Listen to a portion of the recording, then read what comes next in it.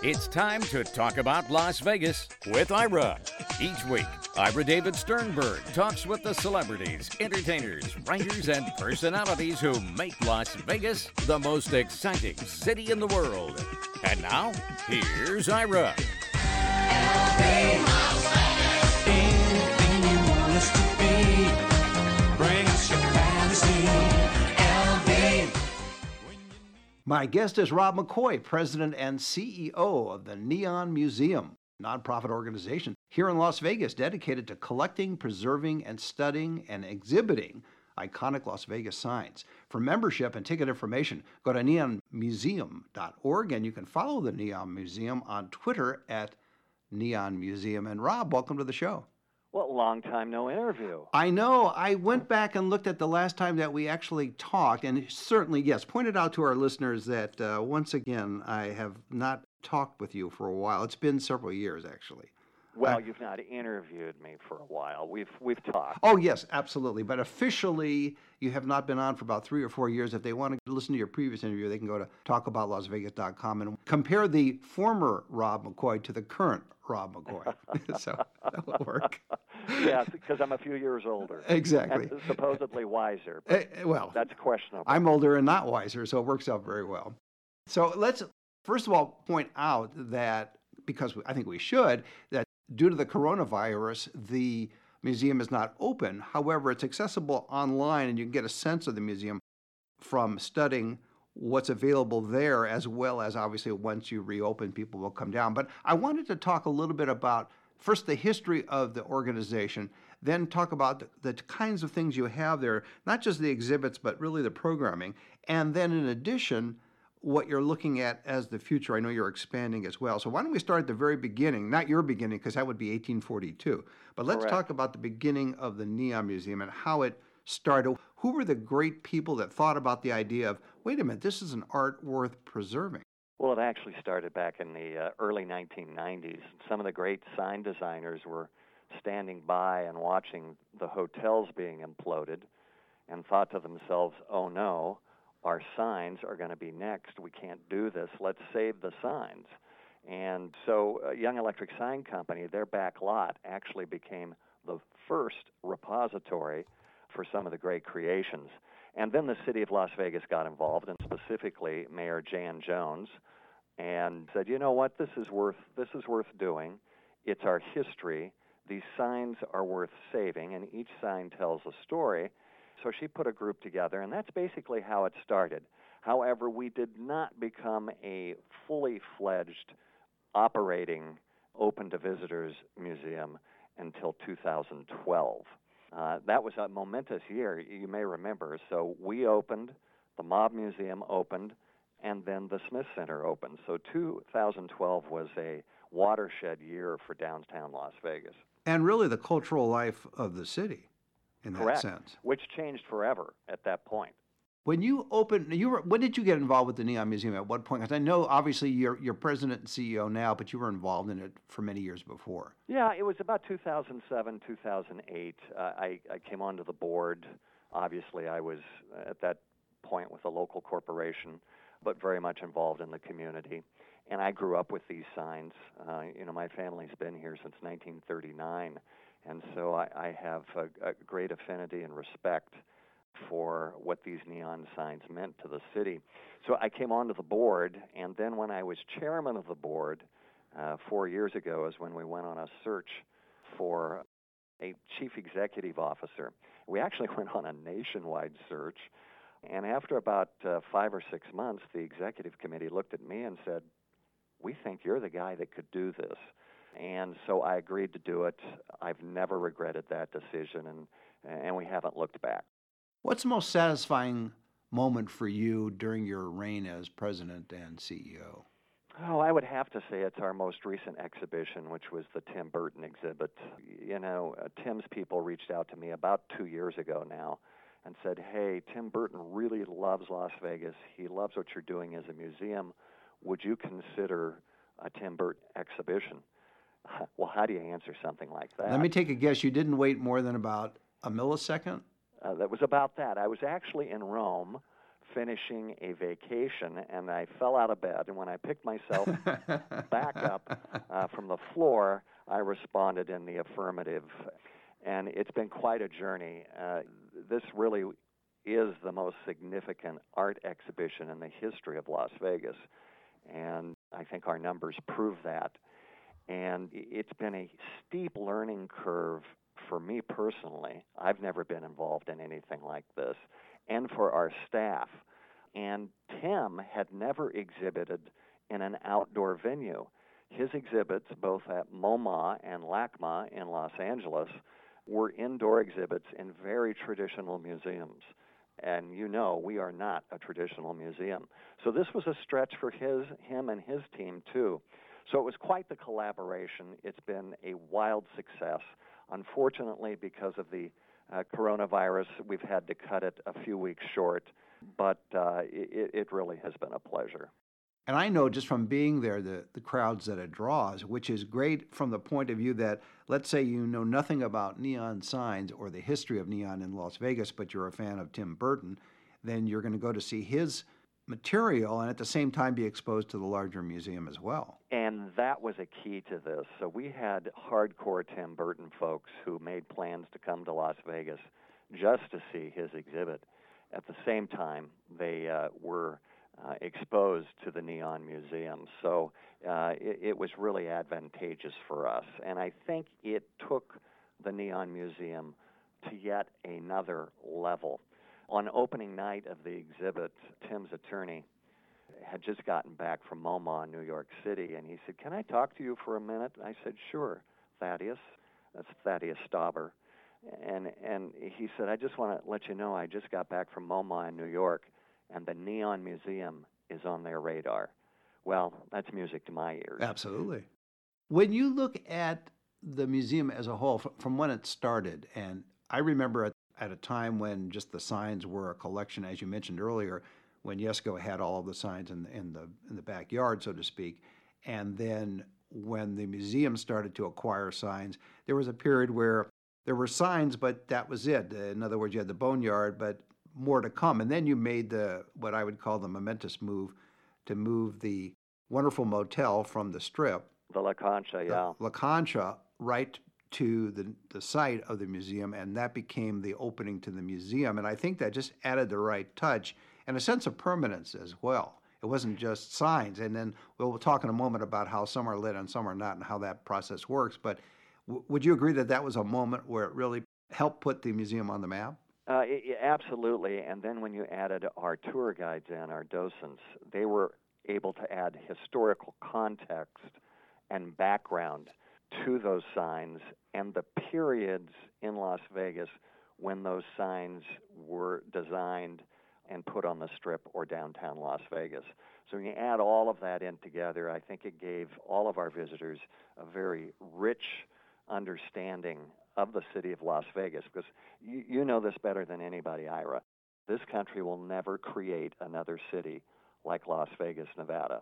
This is a very special place. It is, and it continues to differentiate itself in so many ways from other cities. And at the same time, there's a community here, and part of the appeal that I see of the Neon Museum is it also, besides attracting visitors, it also attracts locals who, for a number of reasons. Number one is you get someone who worked in one of these hotels where the sign is now, and they can bring their family, their kids, their grandkids, and give them their own history of their working history within that organization based just on the sign, and all of a sudden bringing back all these memories.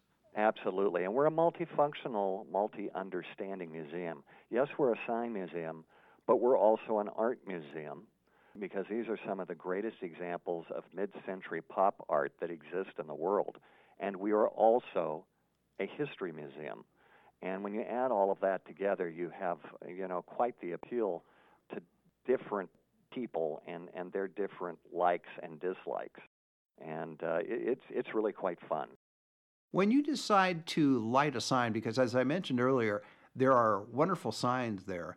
Some are lit and some are not, and it's been a gradual process because it's not as simple as flicking a switch and all of a sudden the sign is lit. There's issues of repair, renovation, installation, rewiring for safety purposes, et cetera. So take us through the process of how you decide which signs initially to relight and others that are on the way, so to speak, and not the assembly line, but just sort of in queue, ready to be relit.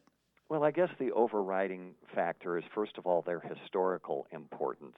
And then number two would be affordability. And with affordability, we go from, a sign that maybe to relit it costs about $10,000. That was the Ugly Duckling, which is a beautiful example of neon. We relit that a year ago. That was about a $10,000 job. Then you go all the way up to the high end, which was the Hard Rock restaurant guitar. That was about $275,000. Of course, some people have questioned, it's interesting, some people have questioned the historical importance of that Hard Rock guitar. Well, that was the first one ever created in the world, and it has now been replicated around the world in various locations. So I make no apologies for bringing the Hard Rock guitar in to the museum and lighting it, and it is a spectacular artistic piece. And because of its height, it really stands out. Right. Now, you're going to like this one, and I don't know if you know this, but we just relit the Stardust letters. And, of course, the Stardust is the only sign or hotel that had a font all named for it, and that is the Atomic font. And so the giant Stardust letters that are right on the other side of the guitar have now been relit, and it is spectacular. Unfortunately, it happened right before we closed, so a lot of people haven't seen it yet. But it's pretty neat. And when you reopen, I think that would be the definitely one of the ones to publicize and promote, just because it is such a historical and unique sign. And as you said, the topography, it has its own name, as you said, Atomic font. So. Yeah, absolutely. It's a great piece. Now, of course, its much larger brother or sister is the huge pylon sign from the Las Vegas Strip from 1968, which sits in multiple pieces in the Boneyard. That sign, more than likely, will never be put back together or relit. The cost to do that would be into the millions. Just from a financing point of view, when you look at the individual signs that you decide to relight, do you then raise money for that specific sign's renovation, so to speak, or relighting? Or is it a part of a general budget? In other words, when you look at a sign and you see the Stardust or you see the Ugly Duckling, do you say, okay, we need the funds for this particular sign to have it relit? We do both. Okay. With the Hard Rock guitar, it was a crowdfunding on our own platform, and we raised about $245,000 for the guitar. It was wildly successful. We had contributions from just about every state in the country and from 13 foreign nations. And I bet a lot of former employees and former guests. Yes. And then we also do things out of our general budget, and that is true with the Stardust and with the Ugly Duckling. We did that out of our own budget. We felt it was the right time to do it. And, of course, they were a lot less expensive. It's amazing stuff. Let's take a break. My guest, Rob McCoy, is president and CEO of the Neon Museum. It's a nonprofit organization dedicated to collecting, preserving, studying, and exhibiting iconic Las Vegas signs. For membership and ticket information, go to neonmuseum.org, and you can follow the Neon Museum on Twitter at Neon Museum. We'll be right back. We'll be back with more Talk About Las Vegas with Ira in just a moment. Aviator 1 in a holding pattern until the return of baseball in 2020. Your Las Vegas Aviators, AAA affiliate of the Oakland Athletics, had an amazing inaugural season at the new Las Vegas ballpark. Great new food choices, a beautiful club level, Bark on the Berm dog nights, fireworks nights, and family fun nights. Don't miss a minute of the action when the Aviators return to the Las Vegas ballpark in 2020. Season tickets are on sale now at aviatorslv.com. Now let's get back to Talk About Las Vegas with Ira. Welcome back. I'm talking with Rob McCoy, president and CEO of the Neon Museum. It's a nonprofit organization dedicated to collecting, preserving, studying, and exhibiting iconic Las Vegas signs. For membership and ticket information, go to neonmuseum.org, and you can follow the Neon Museum on Twitter at Neon Museum. I mentioned the membership, Rob. I bet there are people that are spread out throughout the country and overseas who are members of the Neon Museum or subscribe to membership in the Neon Museum. Yeah, that is absolutely right. In fact, I've been known to say from time to time that sometimes we get more love from people outside the state of Nevada than we do inside the state of Nevada. But I got to tell you, our memberships during the Tim Burton exhibit have exploded. We went from about 400 members a year ago to we're right at about 2,000 members today. And we think a lot of these people are going to renew. They've now found, I think, a new appreciation for our mission and our objectives as a museum. So that's another side benefit to having the Tim Burton exhibit. I'll point out also, well, full disclosure, Gina and I are members of the Neon Museum. And also as part, if you're a member of the Neon Museum at certain levels, you guys are members of the National Association of Reciprocal Museums, which is not easy to say, and I won't do it 3 times. But that allows you to visit other museums in other cities and states at no charge. Correct. It's a great program through the AAM, which is the American Alliance of Museums, American Association of Museums, by the way, which we are currently in our accreditation process for AAM. It's also taken a hit with coronavirus, so our full accreditation with AAM has been put on hold probably until the fall. But we're almost there, and we're excited about that designation. It's sort of the good housekeeping seal of museums in the United States. No, that's great news, Rob. Now, the other part, I was thinking about this the other day, that you and the team have an opportunity. It would seem that even though people physically can't be there, that there are things you can add in terms of virtual tours or virtual interviews or virtual descriptions on the website as well. Have you thought about doing that during this time with the coronavirus? How did you know that? Exactly. Just assumed. I actually didn't know. That's why. But I just thought it would be a natural for you guys to provide some virtual content while people can't physically be there. That's exactly what's going to happen. We're going to do some virtual tours of the Boneyard. We're really looking forward to that. You know, our tour guides and our educational department have quite a few things planned, and we will be posting that on our social media. And just to give you an example of how the reach we have with social media, our Facebook audience now is over 1.1 million, and that is twice the audience for LACMA in Los Angeles and the Getty Center in Los Angeles. And so we have a very robust social media network.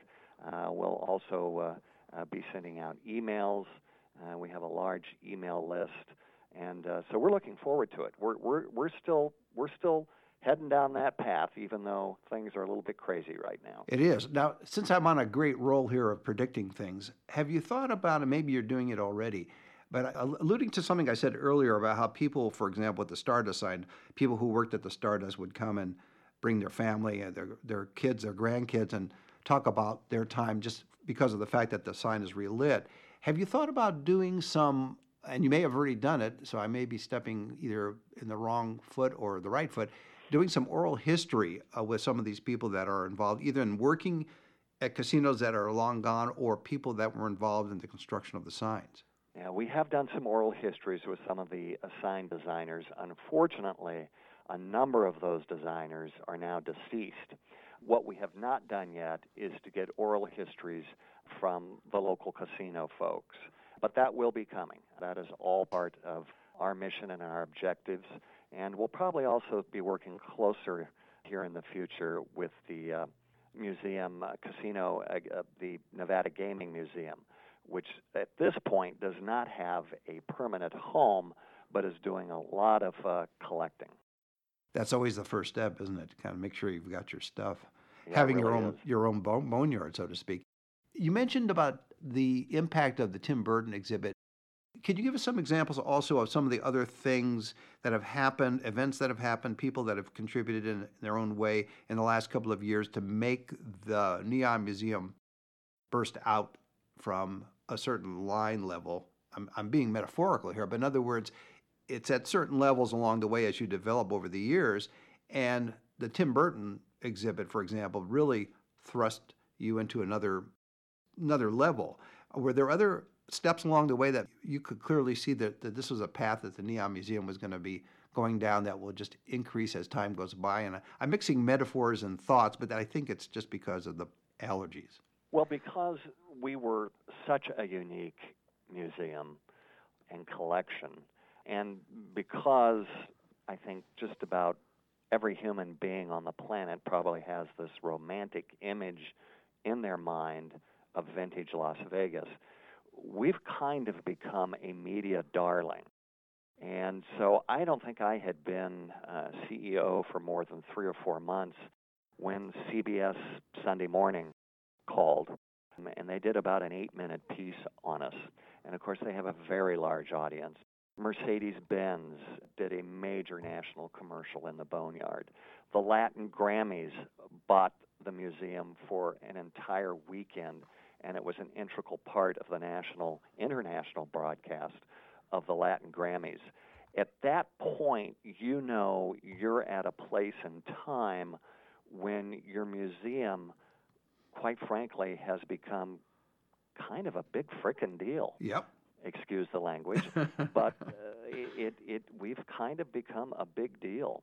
And so it's those points along the way that go, you know what, this is a lot of fun, and we're saving history as well. I sometimes joke with Bruce Bottleson, who is our Vice President of Development here at the museum, and I know you know Bruce very well. I go, Bruce, when you're doing God's work, everything else falls in line. And there are days when I think we literally are doing God's work. There's a natural affinity, I think, both from the local and the visitor perspective, that you can't save everything and time marches on, but here is something that is, there's no bad memories with neon, I guess is what I'm trying to say. So it's along the lines of what you've just been talking about, that people just are naturally attracted to something that brings back great memories, fond memories, or interesting stories if you weren't around at that time. Right, that's exactly right. And the natural progression of this museum now involves our expansion across the street into the Reed Whipple facility. We will actually have, and our visitors have been telling us this from the get-go, they want to see neon being designed and made. And so we will actually have what I'm calling a glass garage at Reed Whipple, where we will have live demonstration of neon being made and bent and signs being constructed right at the Neon Museum. Now, you mentioned Rob Reed Whipple for those of our listeners who don't know what Reed Whipple is. Yes. So Reed Whipple was built in the early 1960s, just like the La Concha Motel Shell, which is our visitor center now. It started out as a Mormon stake center. Then it, for a short time, was purchased by the city of Las Vegas and became a temporary city hall while the new city hall was being built. And then it became a city of Las Vegas cultural center. It's now been vacant and empty for over 10 years. We've acquired it from the city. Environmental remediation is now just being finished, and hopefully construction will begin. I should say reconstruction shall begin as soon as this COVID-19 pandemic is over with. And it's for the first time, this building is going to give us indoor exhibit space, which we've never had. We've been an outdoor museum. So we will have an 8,000 square foot, what we're calling Great Hall, which is both art exhibition space but also special event space. We will then have a smaller gallery, about 1,500 square feet. We will have the glass garage, which I just mentioned to you. And then upstairs it will also house our administrative area. Most people don't know this, but currently our administrative function and our warehouse function is off campus. We are spread out over 3 different buildings on the campus of the Las Vegas Review-Journal, and we've been renting space from them now for about 1.5 years, and that will continue until we get into the new building. So everything will be under one roof. Correct. And what it also does is so this new structure, this Reed Whipple building, sits on 3 acres. So we will have a third boneyard at the back of that property. And so basically, in essence, because we're currently on 3 acres on the other side of Las Vegas Boulevard, this will just about double our footprint. That sounds great. And also, I would think that within that new space, you would be able to have participating artists doing different things as well, not just the neon glass aspect of it, but just if you wanted to, you could set up where artists could get involved and add to the cultural feel of the place. You are absolutely correct. In fact, one of my objectives when I took over this position was that the Neon Museum would tie itself as closely to the local arts community as we possibly can. And I think we've done that. We're dealing with local artists every day here. And you're going to have some of their works as part of the formal, permanent collection inside the new building. And I'm not going to say any more about that because it's kind of going to be a big surprise. But there's at least 2 local artists that we have commissioned to help us with interior design of the building. And I also assume you're going to continue with the artist in residency program. I remember I interviewed Julie a while back as one of the resident artists. So is that going to continue as well? Absolutely. In fact, we just finished our call for entries for the Artist in Residence program, and we had a record 120 applications from people not only locally, but artists also from around the country, and even a couple international. So I think we've got 3 or 4 finalists, and that decision will be made here shortly. We're hoping that this pandemic will be abated by the time usually our artist in residence actually takes residence here, and that's usually about July 1st. So hopefully we'll be able to complete that program.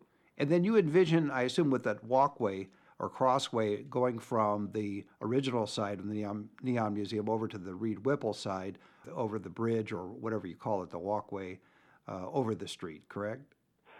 Yes, although that's down about a block. We're going to be working closely with the planning folks at the City of Las Vegas to come up with a new way to transport visitors from one side of Las Vegas Boulevard to the other. It's going to take a little bit of reconstruction in the center median there to get that done, but the city has promised us that they will work hand in hand with us to make sure that our visitors can get safely across the street. Well, that's a great way to end it. My guest has been Rob McCoy. He's president and CEO of the Neon Museum. It's a nonprofit organization dedicated to collecting, preserving, studying, and exhibiting iconic Las Vegas signs, and now much more, as you've just heard. So for membership and ticket information, go to neonmuseum.org, and you can follow the Neon Museum on Twitter at Neon Museum and other social media channels as well. Rob, thanks for being on the show. Thanks, Ira. Always a pleasure. See you next time. You've been listening to Talk About Las Vegas with Ira.